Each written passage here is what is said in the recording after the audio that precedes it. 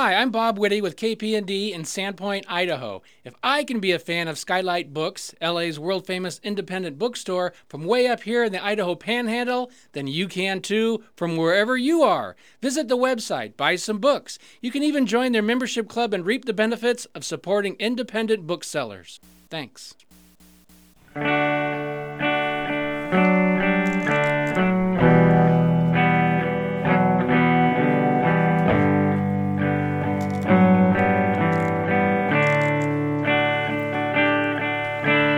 Meet me on the softer side. Meet me on the softer side. Softer side of your heart. Hi there, and welcome to the Skylight Books Author Reading Series. You can find out about this and all of our other author events at www.skylightbooks.com, where you can also browse our inventory as well as order books online. You can also follow us on Twitter or even be our friend at facebook.com.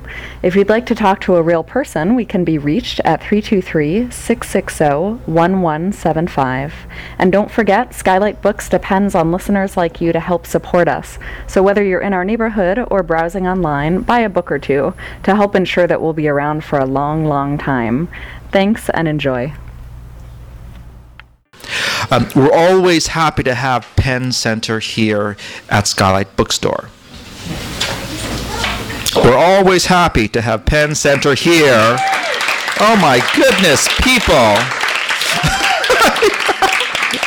Michelle, we gotta train these people. It was like whenever we hear Penn, we gotta just say, woohoo! Woohoo! Okay, love that place. They're an important literary landmark here in Los Angeles. They've contributed to the development of many writers, and they'll continue to do more. We're happy to have them here, and we'd like to welcome Michelle Meyering. Hi, everyone. I think this is the biggest crowd that we have ever had at Skylight Books for a Rattling Wall reading. So let's begin our warm-up of claps with more clapping.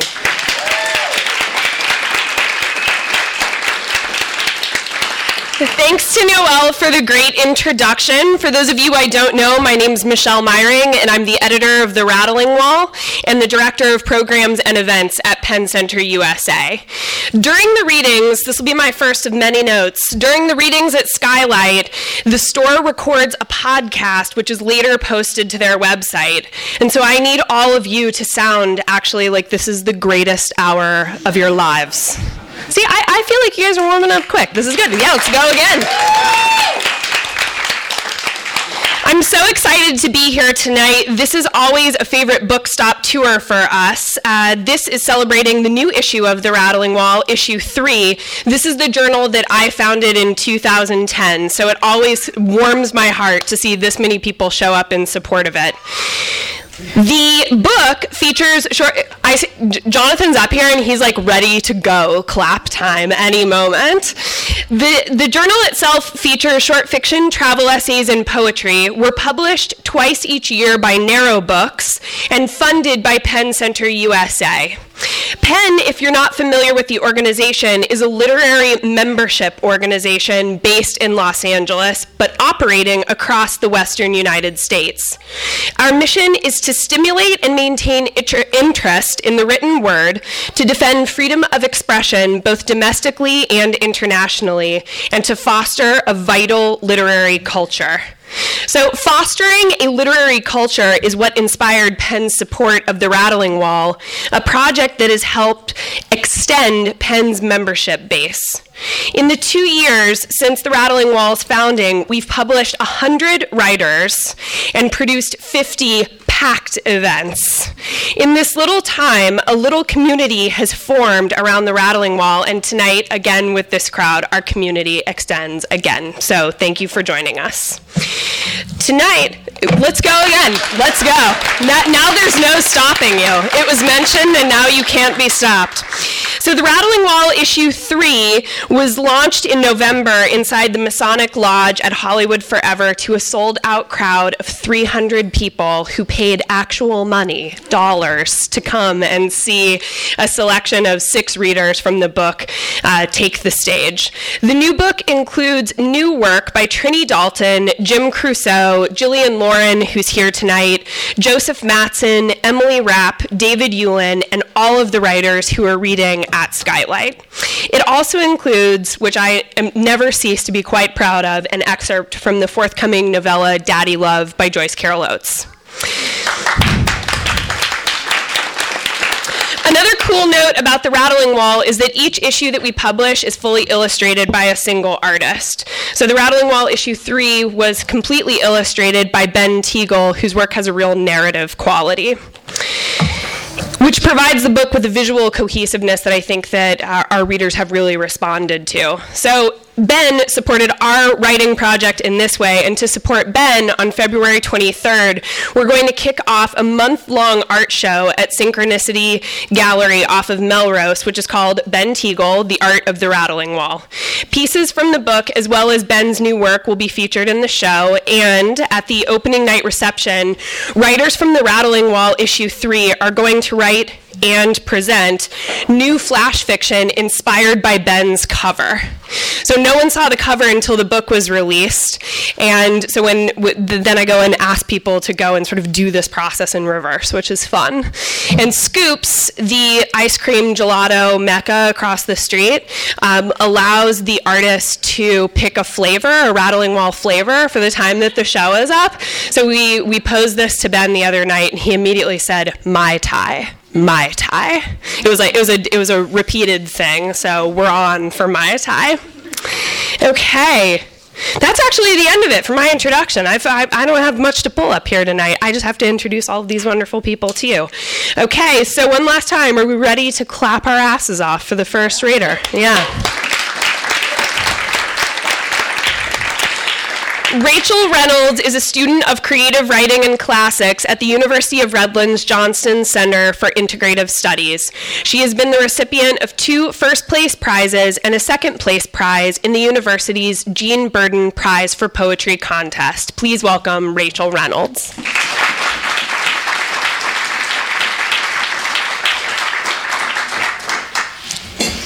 The first poem I'm going to read is the poem that I have in the Rattling Wall, issue 3, and it's called The Nude, and it has a quote by Gregory Orr from some part of the lyric.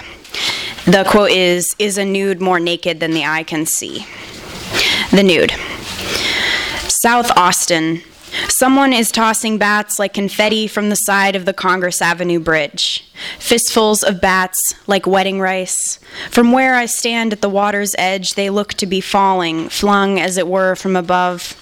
The bridge like a godhead rises high above the water, and the bats come sailing, pour forth like Tarkovsky's birds, straight from the breast of an Italian Madonna.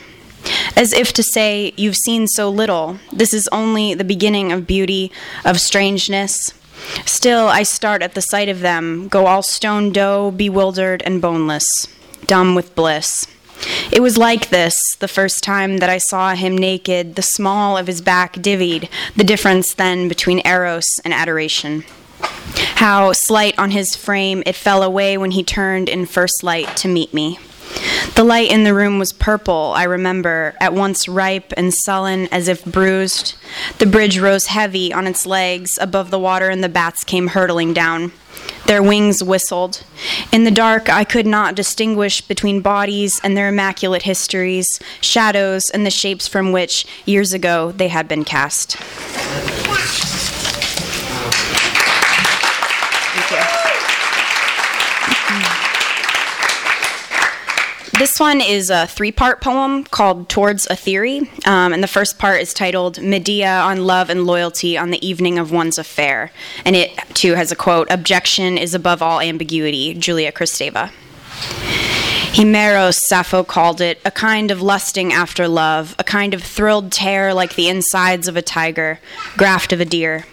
What happened next was this. I saw and I loved him, I who had a lover, I who had loved wholly, heart-yoked, indelibly. who wore on that day the dress that he gave me, cerulean, with tulips, and he a good husband, unknowing. A good man, to kiss the insides of my thighs in bed, to lift and to kiss my toes. Fuck. Because we had fucked, and I a virgin then, because there had been blood, it had been done. Now my body belied my mind. Now a massive and sudden emergence of uncanniness, my borders all sullied and blurred. Because I'd held him warm in my mouth, loved him selfishly. Woman of no country, he'd call me, and rightly, woman of no shame. And I would be, as I always had been, my father's daughter, virgin whore and crone. Hateful to my mother and my sisters, to my daughters as yet unborn. Sets the teeth on edge, love does, the hands to hideous shaking, no recourse but to shoulder it. I have known nothing of love till now.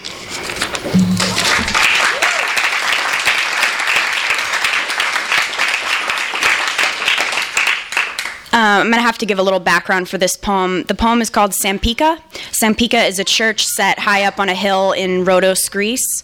And it's said that if a woman is having trouble having children, she can climb to the top of the hill. It's a really long climb, and say a prayer to the saint there, and she'll be able to have children after that. And the tradition is that the baby should be named Sampika after the church, boy or girl. Sampika. Birthplace of the twinkle in his father's eyes, sons, and glory be daughters who lived. Of our mothers and our mothers' mothers, whose bodies pregnant with desire mocked their childlessness for years. Whose losses mounted one upon another like bored lovers until they ceased to differ, till they became as one big loss, and our mothers they purposed to forget us. Stopped naming us, each small death bleeding into the next. Our fathers, having suffered into patience, now sought comfort in the constancy of despair. Held their wives only limply at night, their pleasure lessened for fear, and in anticipation of disappointment grew impotent. Aged.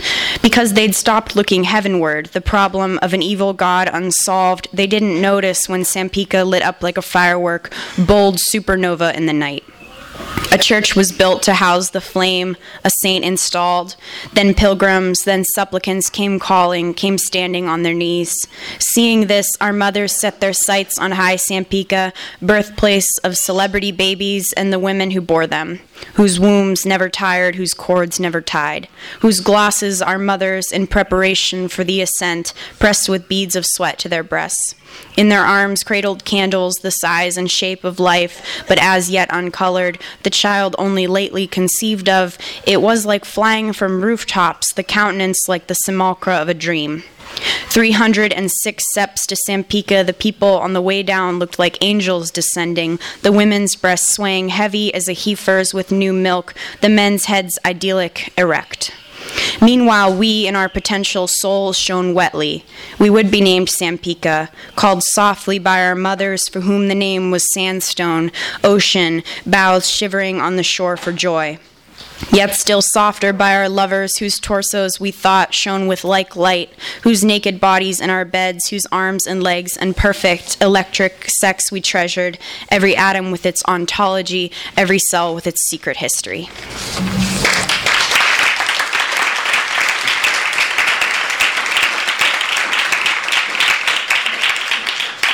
Thank you. And the last poem I'm going to read is called The Beach, and it's after the Iranian film The White Meadows. They chose the most beautiful from among them, and she had startled green eyes beneath the veil. In the dark of the tent, her father lifted it and kissed her fevered brow. Her lips were wet and trembled. They came for her then, 4 men, bore her away on a litter draped with the fine white linen the women had for weeks been spinning. She gripped the sides of it and cried out for her mother, who stood before the tent with her husband. The tent was dark inside, no children in it. The people shouted as they ran after her. The leader bobbed and swayed like a cradle, and she swayed upon it. The torches bobbed in the dark like flowers blooming. The sea was a field. Smoke from the fires hung in shrouds above it, thick and dark as down. The sea was a field of crushed petals. The smoke was in plumes. It was her wedding day, and the virgin's eyes were wild beneath the veil, her mouth wide with wailing. It split at the sides from salt, cracked, and bled. A sound like silk ripping. The air was rent with it, the birds startled from the branches of the trees. The people searched the sky, held out their hands for rain. From the shore, I watched the film play over the ocean, projected as from a great distance. Beside me on the sand, the body of my sister lover lay, her eyes the color of green rain.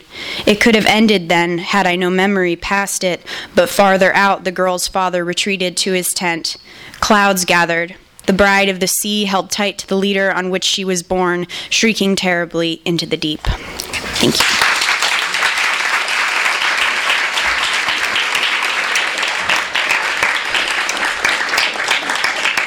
When I founded this book, it was really important to me that it included the work of new writers, and every time that I hear Rachel's work, every time that I read new poems of hers, it is incredibly hard for me to believe that this is a writer at the start of her career. So thank you again, Rachel, for reading. It's really fabulous poetry.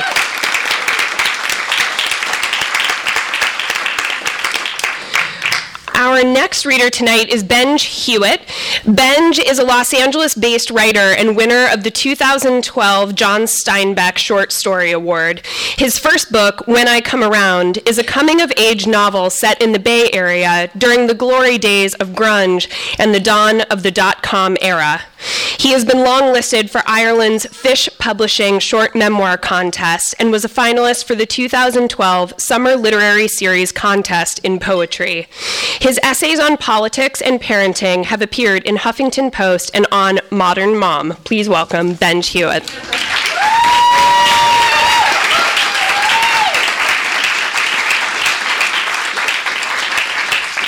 Thank you, Michelle, and thank you, Skylight Books. This is a great honor, and it's nice to see so many familiar faces. This is an excerpt from the story I have in The Rattling Wall. A big boy. Christopher wished Greta had known him the night he'd arced off the Manhattan Bridge, a swan dive over the East River, the bungee cord around his ankles, arresting his fall seconds before he splashed into the murky cold. Standing on the north side of the bridge at 3 a.m, Christopher had been terrified, but it was the kind of terror he'd come to recognize from endless rehearsals in the dance studio, the kind of terror he'd come to love. And so he dove, up and out, and inevitably down for a few seconds of exhilarating flight alongside the Manhattan skyline. With the fog hugging the Berkeley flatlands, Christopher could smell only the stench of low tide, the receding water, the mud, and whatever it was that gave the bay its peculiar gray-green pallor. It had been easy to idealize California living when he was freezing through another long winter in New York, but what Christopher forgot was how dismally damp the Bay Area was much of the year. But never mind, because here he was, padding quietly down the stairs in his slippers, the early morning cold seeping around his ankles. It was Sunday, his former surf day. Christopher hadn't gone surfing in almost 2 years, but he could imagine the curve of the beach in Pacifica, the beautiful right break one could ride almost all the way to the rocky cliffs before jumping off.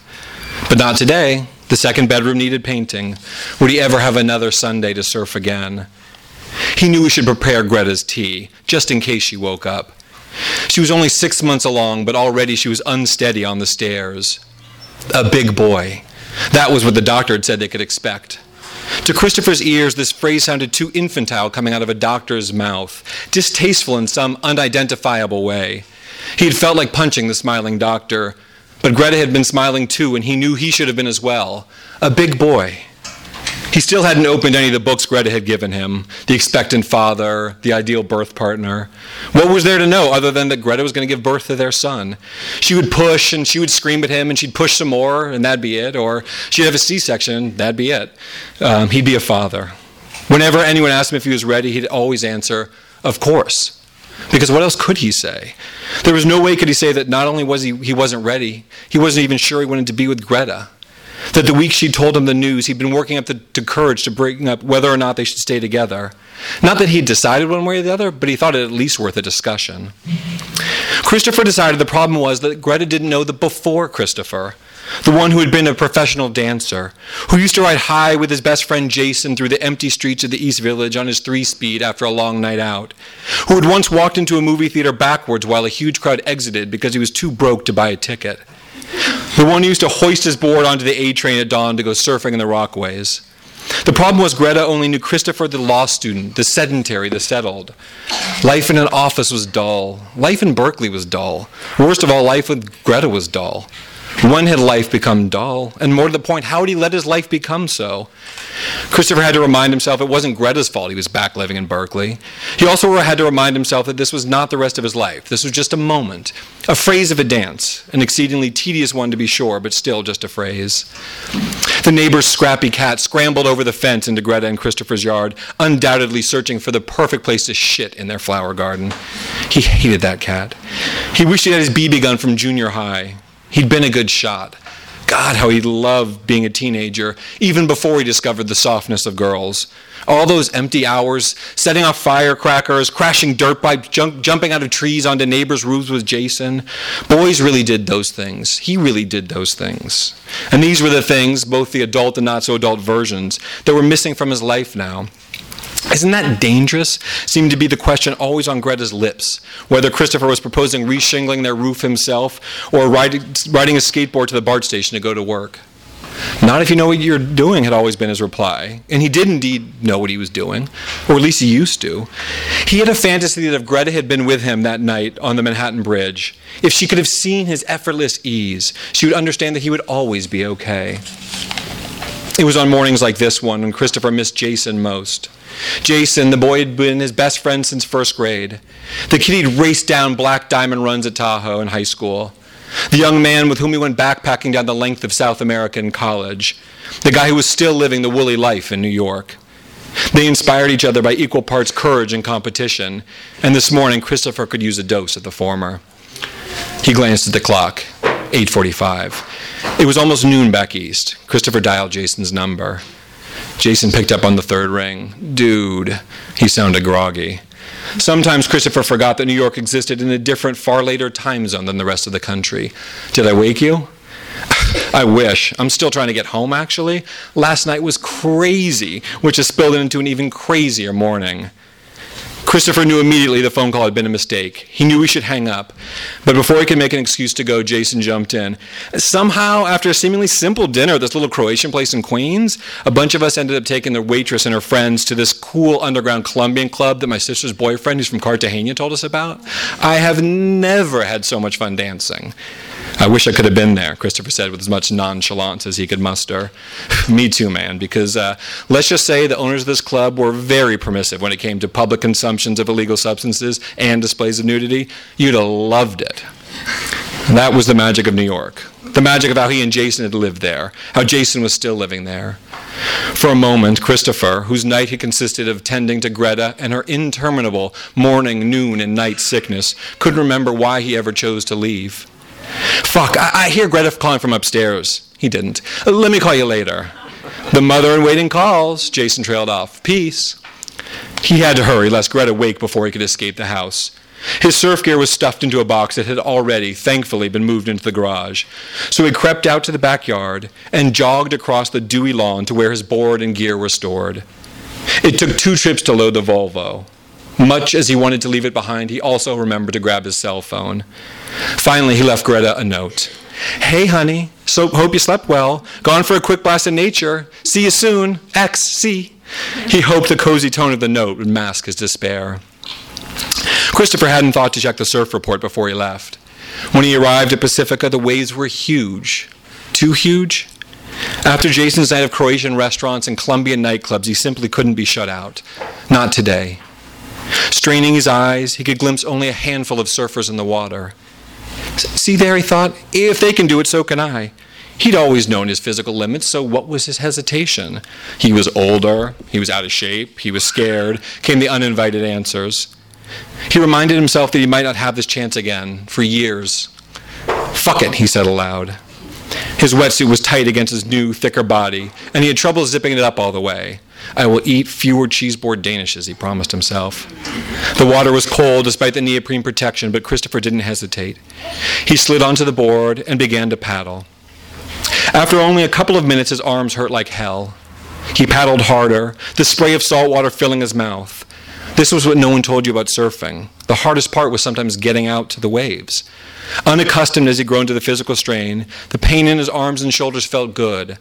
I am battling the elements, Christopher told himself. I am a man who is alive. And finally he was out. Out of breath, yes, but also out where he needed to be. Christopher straddled his board and exhaled. The view of the mountains, Highway 1, the beach, the easy roll of the water underneath him. Yes, this is what he'd been missing. This was all he needed to make everything right. Let Jason have his concrete fun. Christopher would claim this as his. When the first set of catchable waves finally arrived, his first few rides were short and unsteady. But Christopher was undeterred. He was patient with himself, and his timing improved with each attempt at standing. The fog had slipped out to sea, releasing the bay from its gray grips. Christopher closed his eyes to the white sun. One good ride, and he could head home sated. One good ride, and he could face another stultifying week of legal briefs in an airless office. One good ride, and he could endure Greta's incessant demands and his own envy of Jason's life. As a promising swell arose on the horizon, Christopher opened his eyes and slid on his stomach in anticipation. The rising wave was beautiful, and it was breaking just right for him and him alone. He paddled hard, then seamlessly stood. He knew immediately he'd caught the wave well. This was being 12 years old again and driving the ball into the left center gap to win the Little League semifinal. This was 16 and losing his virginity to Ashley in her parents' basement after school. This was 18 and moving as he never had in the modern dance class he'd signed up for on a whim. This was the swan dive off the Manhattan Bridge. This was grace.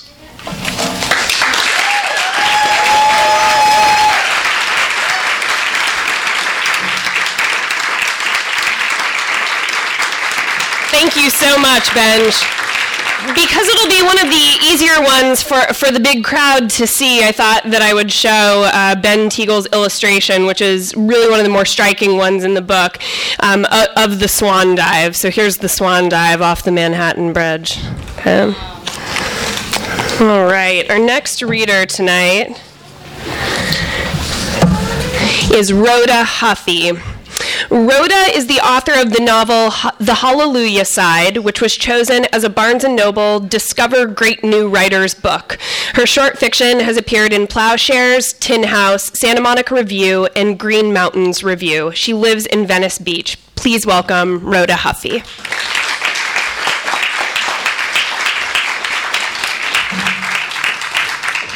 Thank you, Skylight Books, and thank you, Michelle. You have done a wonderful job with this magazine. It's great. I'm going to read from a story in the magazine. It's called Mrs. House. It's about a woman named Francine whose lover, Cyrus, has been sick and has died about 6 months before, and she's desperate for a sense of home. Cyrus had first seen the White House and then showed her, and they stopped, amazed at the expanse of what looked like a pasture with fruit trees, a farmhouse in suburbia, a half-acre of grass out of a time warp. Even the light was sharper. When Cyrus could no longer walk, she went herself to stare at the house. 6 months after Cyrus died, when she saw the for sale sign, she knew the house was hers. It was beyond her means. She walked back the next day, and this time a man with white hair stood in the driveway, both hands on his hips, staring at a rain spout. At the side of the house, Francine imagined living there. "Hello," called Francine. "Who is it?" said the man, turning slowly, not like a young person. "I want to buy this house," said Francine. "Do you?" "I don't have any money," she added. "Ma," he yelled. The front screen door opened and his wife peered out. "Some kid is here with no money and she wants to buy the house." She hadn't been called a kid in years, and it felt oddly nurturing, as if these people and the house itself were her parents. Mrs. House stepped out. "I put on this roof myself," she said, pointing up. "A ladder and a brush for tar and roofing paper. That's all you need." Francine stood still. "We need money, though," the man said. "No fancy carrybacks, due and payable, no 6% to any real estate lady." The house was hers already, although none of the three of them acknowledged it. "Maybe I could get some, money I mean." It was just money, and there was lots of it in the world. Bankers had lots. "We don't want any strings," the man said. "We're clearing out." Francine looked up. "And anyway, some man bought it. Yesterday, he gave us a check, $12,000 good faith money. He can't back out or he loses it." Francine stood. "Nice to meet you," said the woman. "Come and visit again." "That check is going to bounce," said Francine. She went back almost every day for several weeks, sometimes knocking on the door. It was as though Cyrus was back from the dead, and together they would live there. Without fail, each time she knocked, the man answered the door. "Ma, the kid is here." "Well, let her in." The house was a receptacle for doilies everywhere. They sat several afternoons a week and chatted looking out the window at the fruit trees. Mrs. House had planted everything on this half-acre. Bulbs, peaches, flowers, hedges, a magnificent bush with 30 yellow roses. Nasturtiums ran down the driveway. Mrs. House explained that when they had bought this land, it was bare. "Mustard fields as far as you could see," she gestured. "Would you like some tea?" "Please," said Francine. This house was an army barracks out of Santa Ana. The war was over and they were selling buildings cheap. We hauled it in and put it down. I sank that little bathtub in the ground for daffodils. I forget what bulbs are in the ground myself. "Well, I don't care who gets this place or what they do to it," said Doris, which was Mrs. House's name. "They can smash it to smithereens for all I care." 3 months later, Francine ran into Jack in Stater Brothers' grocery store in produce. They chatted, leaning over their carts at the apple bin, Francine holding an apple in each hand, one red and one green, unable to decide. She never knew what she wanted in the world, but she wanted this. Carefully, she put both apples down. The man in his cart started leaving. "That $12,000 check bounced," Jack offered, offhand. Francine called her father that night, but he wasn't interested. He was interested, but he was busy. He was building an apartment building, luxury units, and her parents were flying to Switzerland for the World Pentecostal Convention. A real experience with God was sweeping the world. Her father said that he would get down when he could to look at things, but when he could, stretched into 5 weeks. She called politely, often, on the telephone and made small talk until the night she screamed, "You never do anything for me." Her mother spoke up where she had been listening on the other telephone. "Daddy sliced his finger off up on the scaffolding of the apartment. It was hanging by a thread, and your daddy had to climb down, holding it against his chest and using one arm. He was alone, and he drove himself to the hospital. It's a miracle they saved it, and he didn't break his neck. He doesn't want to complain." "I don't care," Francine screamed into the telephone. "He has to do something." Her voice was cracking, quite hysterical. "He has to come and see." He came to take a look on Saturday, one hand bandaged up, and Francine, listening for the door, paced the floor in despair. She had to have this house, and that was all she could see. How she knew this house would care for her, she had no idea. The doorbell rang. "God wants us to buy this house," her father said, excitement filling his face, both hands raised, one hand bandaged. "Praise God." "I beg your pardon?" The wind was out of her. She stepped back and he entered the hallway. Her father had not once been in this apartment where she lived with Cyrus. After Cyrus died, her father warmed to him. Her parents telephoned to say they were coming to the funeral, and she said she would have them arrested. Around the corner in the breakfast nook, her father pulled out each chair and put each chair back. "They're expecting us at 2 o'clock, she said, confused. "It's 2:15. Her father sat. "I was halfway here," he said, drunk, although he didn't drink, and light, as if he were about to slightly rise. She checked his 2 feet. "I was driving, but driving is a good time for prayer. I happened to look down, and do you know what the speedometer said?" "No." He looked dazed. 7777777. "Goodness," she said, like a Christian. "Do you have any idea what those odds are, that I would look down at that exact moment?" His birthday was the 7th day of the 7th month, and God had given him the gift of wisdom in real estate. Francine, heart beating fast, sat still, her father carried by a tidal wave of purpose. "Let's go down and see what God has," he said. Thank you.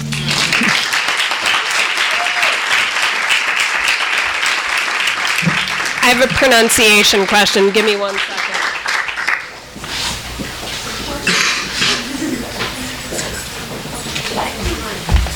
I'm back.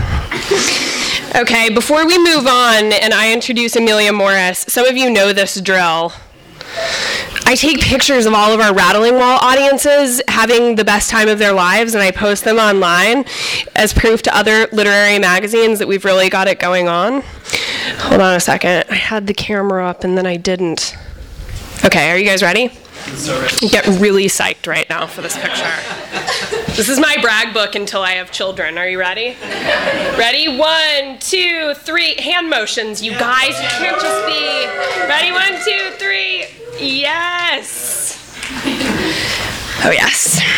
Those of you who I'm friends with, I will tag you in this photo. So get excited. Okay, Amelia Morris is our next. We have 2 more readers tonight. Amelia Morris is our next reader. She lives in Los Angeles and authors the food blog Bon Appétempt. Her handiwork has appeared on Saveur. See, I could have just done this with you all, and it would have been fun. Bonappetit.com, WestElm.com, Gourmet Live, Refinery 29, and the Los Angeles Times. Bon Appétempt has won 2 of Saveur Magazine. I hope that no one from this magazine is here tonight. Best Food Blog. The Best Food Blog Awards, Best Culinary Essay in 2011, and Best Food Humor Blog in 2012. Additionally, her writing has been published in McSweeney's Joke Book of Book Jokes, and her first novel, Will and Margot, patiently awaits publication. Please welcome Amelia Morris.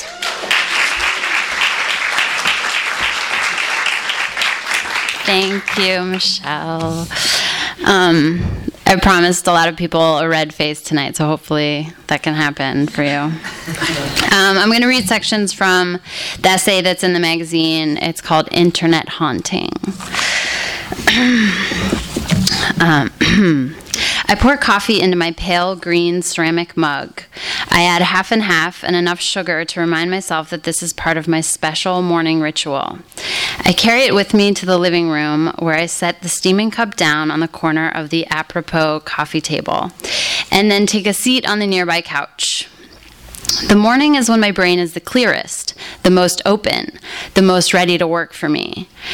So this is the time I devote to writing. I typically don't check my email during the time it takes to drink my coffee. I don't like to sully the ritual. But today I'm a little anxious. I'm awaiting a very important email. So I let myself check it, just once, to relieve the tension. There's nothing awaiting me at my main email account, but I actually have 3 email accounts. So after I check the one, in order to close the loop, I must check the other 2. I imagine it's the kind of pull a mother feels toward her baby triplets. You can't kiss the forehead of one without kissing the forehead of the other 2. It would be wrong. In my 3rd email account, there's a message from Facebook. Someone has commented on something I have already commented on. I click the link to see what it was. My coffee is sitting there waiting for me, so I know I don't have time to engage right now. I'm in the middle of writing an essay, after all. Oh, right. I remember this. It's this beautiful photo of my best friend. Her hair is down, and she's looking off to the side and toward the ground. It's not your average Facebook photo. She looks contemplative, peaceful. You can hardly see it, but it looks like the shirt she's wearing is the one she purchased when she was in Los Angeles visiting me. It was just a few months ago, but I already wished we had another reunion planned. I'd forgotten what it was like to spend time with a really good friend. I recently picked up this book, Anam Cara, which means soul friend in Old Gaelic. The author, poet and philosopher John O'Donohue, explains that in this kind of relationship, a soul friendship, quote, you are understood as you are without mask or pretension. The superficial and functional lies and half-truths of social acquaintance fall away. You can be as you really are. For that weekend, end quote. For that weekend, I remembered what it was like to be as I really am with someone who isn't my husband. You see, sometimes you don't even realize you're putting on an act until you spend time with someone with whom you don't need to act. I feel the face getting red. Below the photo of my friend, there's one of those Instagram photos of a baking sheet of slow-roasted tomatoes. They look perfect. perfect. Red, deflated, and shiny. I've always wanted to do that. I've read it's one of the best things you can do to a tomato because everything you love about them, their simultaneous sweet and savory aspects, their juice and mellow acidity, all of this deepens and expands when you roast them. I imagine they alone would make a lovely pasta sauce, or I might place a few on a slice of toasted baguette with a heaping spoonful of burrata cheese and a sprinkling of salt and pepper. That's what you call a restaurant-quality appetizer right there. I check my emails one last time before closing out of my browser. Nothing. I take a sip of my sweet and creamy coffee. It's instantly restorative. I remember my purpose. But I don't remember my purpose for long. I go back on the internet. And then we come back to another section. See, Virginia Woolf knows what I'm talking about. In the essay Street Haunting, she has spent the better part of her day on her own in her room, and in the late afternoon, she decides she needs a new pencil. Does she really need a new pencil? No. What she needs is to get out of her head for a minute. What she needs is a moment's distraction. Quote, as we step out of the house on a fine evening between 4 and 6, we shed the self our friends know us by and become part of that vast Republican army of anonymous trampers, whose society is so agreeable after the solitude of one's own room. End quote. There are moments when we are alone, with nothing but ourselves and the task at hand, which is to organize our scattered thoughts into some sort of chronological narrative, which of course no one is begging for, and which certainly the world could do without, but for some inexplicable reason we ourselves cannot do without. When checking one's email becomes a kind of deep yearning in the heart, a kind of scratch-off lotto ticket with the ability to take your mind off trying to get it all down and trying to get it all right. Then I go back to the internet, and then we jump to another section. One second.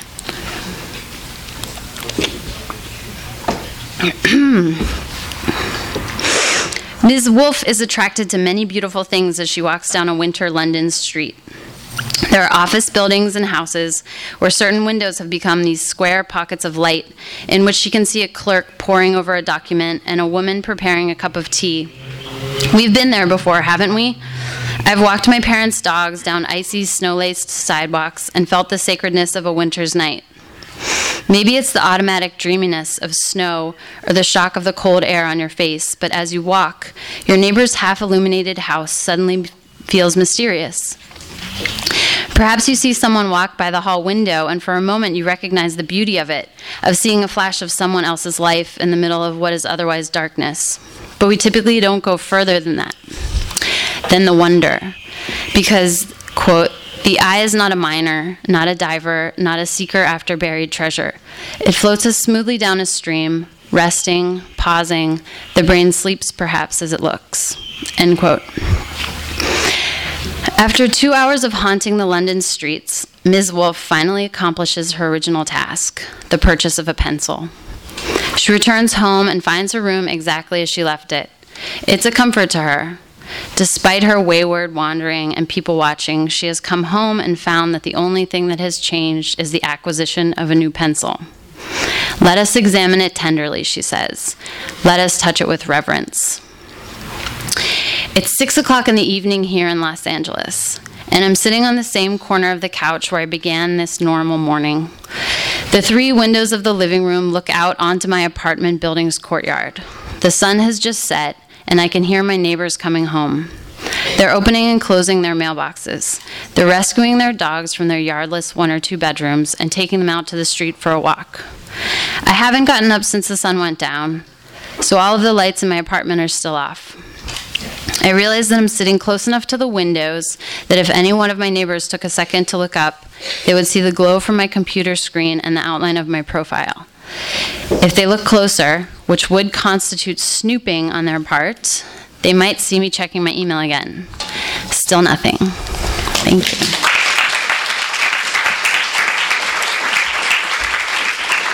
Thank you so much, Amelia. I wanted to mention this after Amelia's reading. How many of you have visited Bon Appétempt before?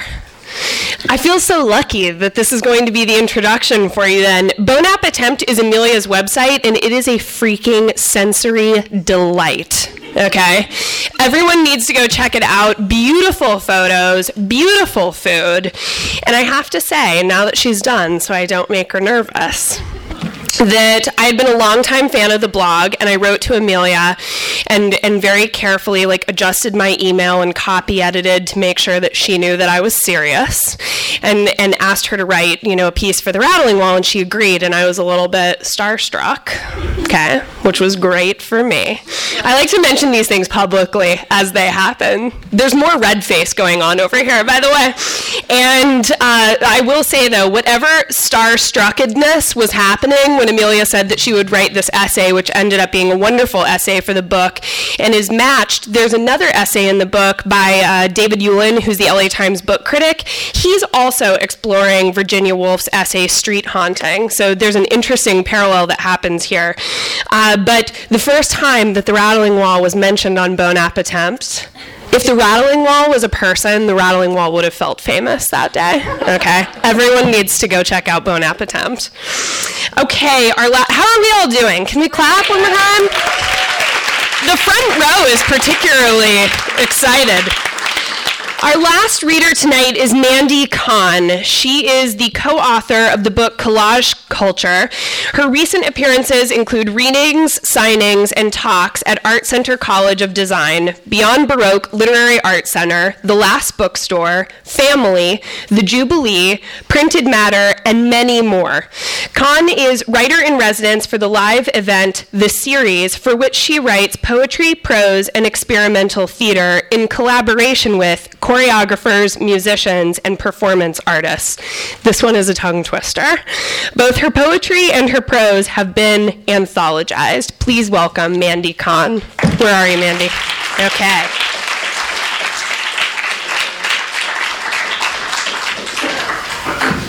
Hi, everyone. Thank you so much for having me, to Michelle and to Skylight and to Penn. So I'm going to be reading some poems tonight. This first poem appears in issue 3 of The Rattling Wall. It's called The Tour Guide.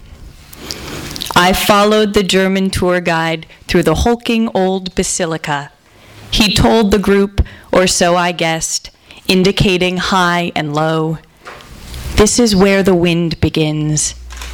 This is where the childhoods of 1,000 martyrs live untouched. Wood grain in these pews still curls to likenesses of patron saints. Window holes are cut the breadth of human souls when loosed. Dark paint in the frescoes is crushed ants. White paint is light. Leaves and fauna long extinct are rendered in the porticos. See that goat with antlers, gone from life, but captured here. Hold your breath and it bows its head. Reach toward the ceiling and sigh, and it sighs. Worth 2 times the value of the Bulgar Sea is that old bell. When younger priests would ring it, the nuns were warned to shield their hearts. That's not the end. That's not the end. That's okay, but it's close to the end. He said far more I can't recall, and when I tried to pay him, he spurned my coins, saying in German, "What good is money, my child, to the wind?" That's the end. From now on, I will cleverly signal you at the end. Watch for the clever signal. It might be a nod of some sort. It'll look like I'm disappearing. This is a, if you've ever heard a ghost story, this is a ghost poem. Poem for our ghost. Oh, and it's a true story. Poem for our ghost. Who can blame the figure who appeared, translucent, glowing, green, and watched us sleep just after we'd made love?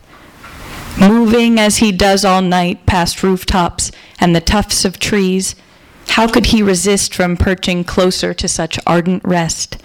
not more now than lengths of ivy painted on a scrim. How could he resist such florid substance, such clay on clay? 2 ropes swelled with ocean water, bound to the bed, bound to each other, far as one can get from his own estate of disembodied transit. Was our fragrance strong enough to call him down from his canopy seat in the night time? How long did he watch us, letting our scented breath pass heavily through him? How long did he float, graceful, ponderous, sad, before I caught him looking where his presence lit the room? Even I feel sometimes like a ghost hovered above us, trying to get closer, to become us, to know for certain our flesh.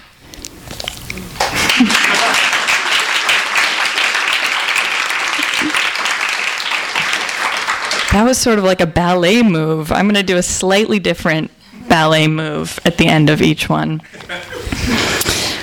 This is called Why I Wake Up Slowly. I'm put to sleep, as you are, by the regular noise of fluttering angels. With hands the size of nickels, all night they smooth my hair. When I sleep my deepest, they line the sheets around me like iridescent dinner plates. Our breaths in concert rise. Later, just before I wake, they watch like tiny mothers hovered in groups, an air show heard from many miles away. I know the sound and try to stay asleep, to keep them.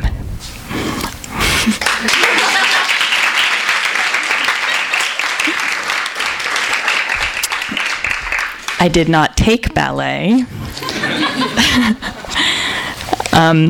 This poem is called Edges. The doctor sends a tincture that will mix with the water inside me and bubble into thin, industrious steam. Some organ will endure its clogged vents cleaned. Agents will move through me with agendas, adept and light. I'll see then what I failed to see, not colors but their edges, not seasons but the many points in snow. I'll understand your leaving and what I said and what I failed to say. From the seat of this better machinery, I'll lose you again, but sharper. The face of every building will display its tiles and boards. I'd rather let a skin form on the pudding by the mixer, let dust build on the cactus pot, let spiders drop, let curtains fringe. I'd rather leave the crayons on the back seat of the hot car, spreading into one imperfect being with all their very wax.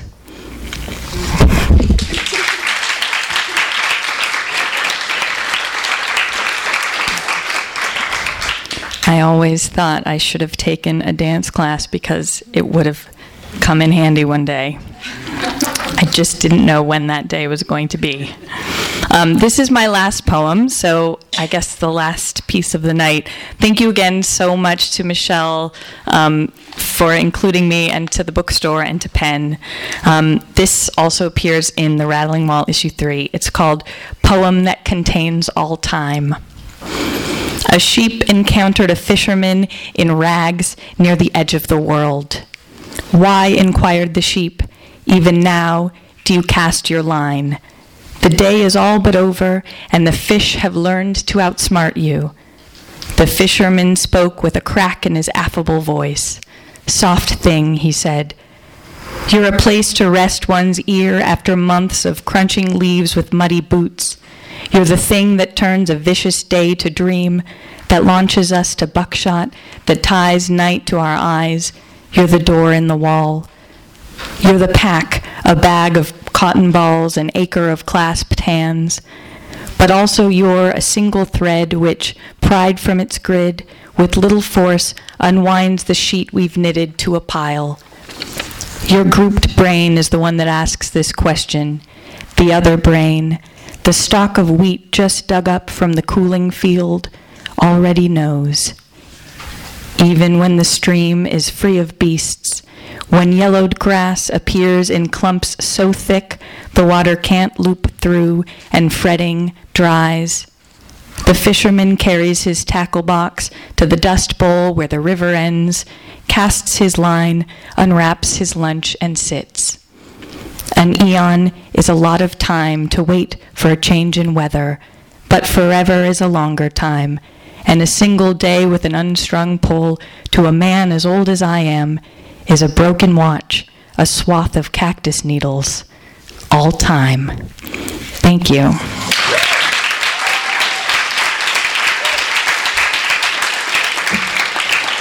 All right, one last round of applause for all of our readers in Skylight.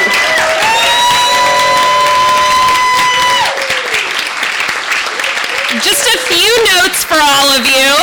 I think we have a few beers left, so you should drink all of the beer that's left. We're selling all 3 copies of The Rattling Wall. You should buy copies for every person that you know. If you're interested in seeing your work appear in The Rattling Wall, you can visit the journal online at therattlingwall.com.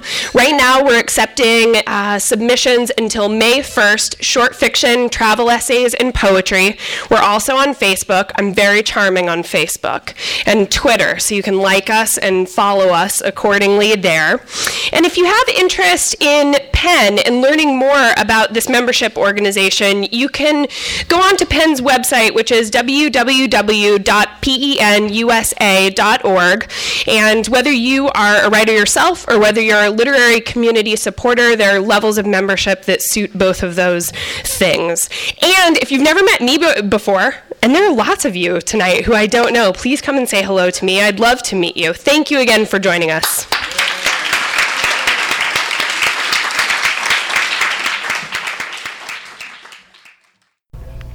You've been listening to the Skylight Books Author Reading Series. Don't forget that you can check out this and all of our other great podcasts at www.skylightbooks.com. Today's music was provided by Fragile Gang. You can check them out at MySpace, Facebook, and the iTunes Music Store.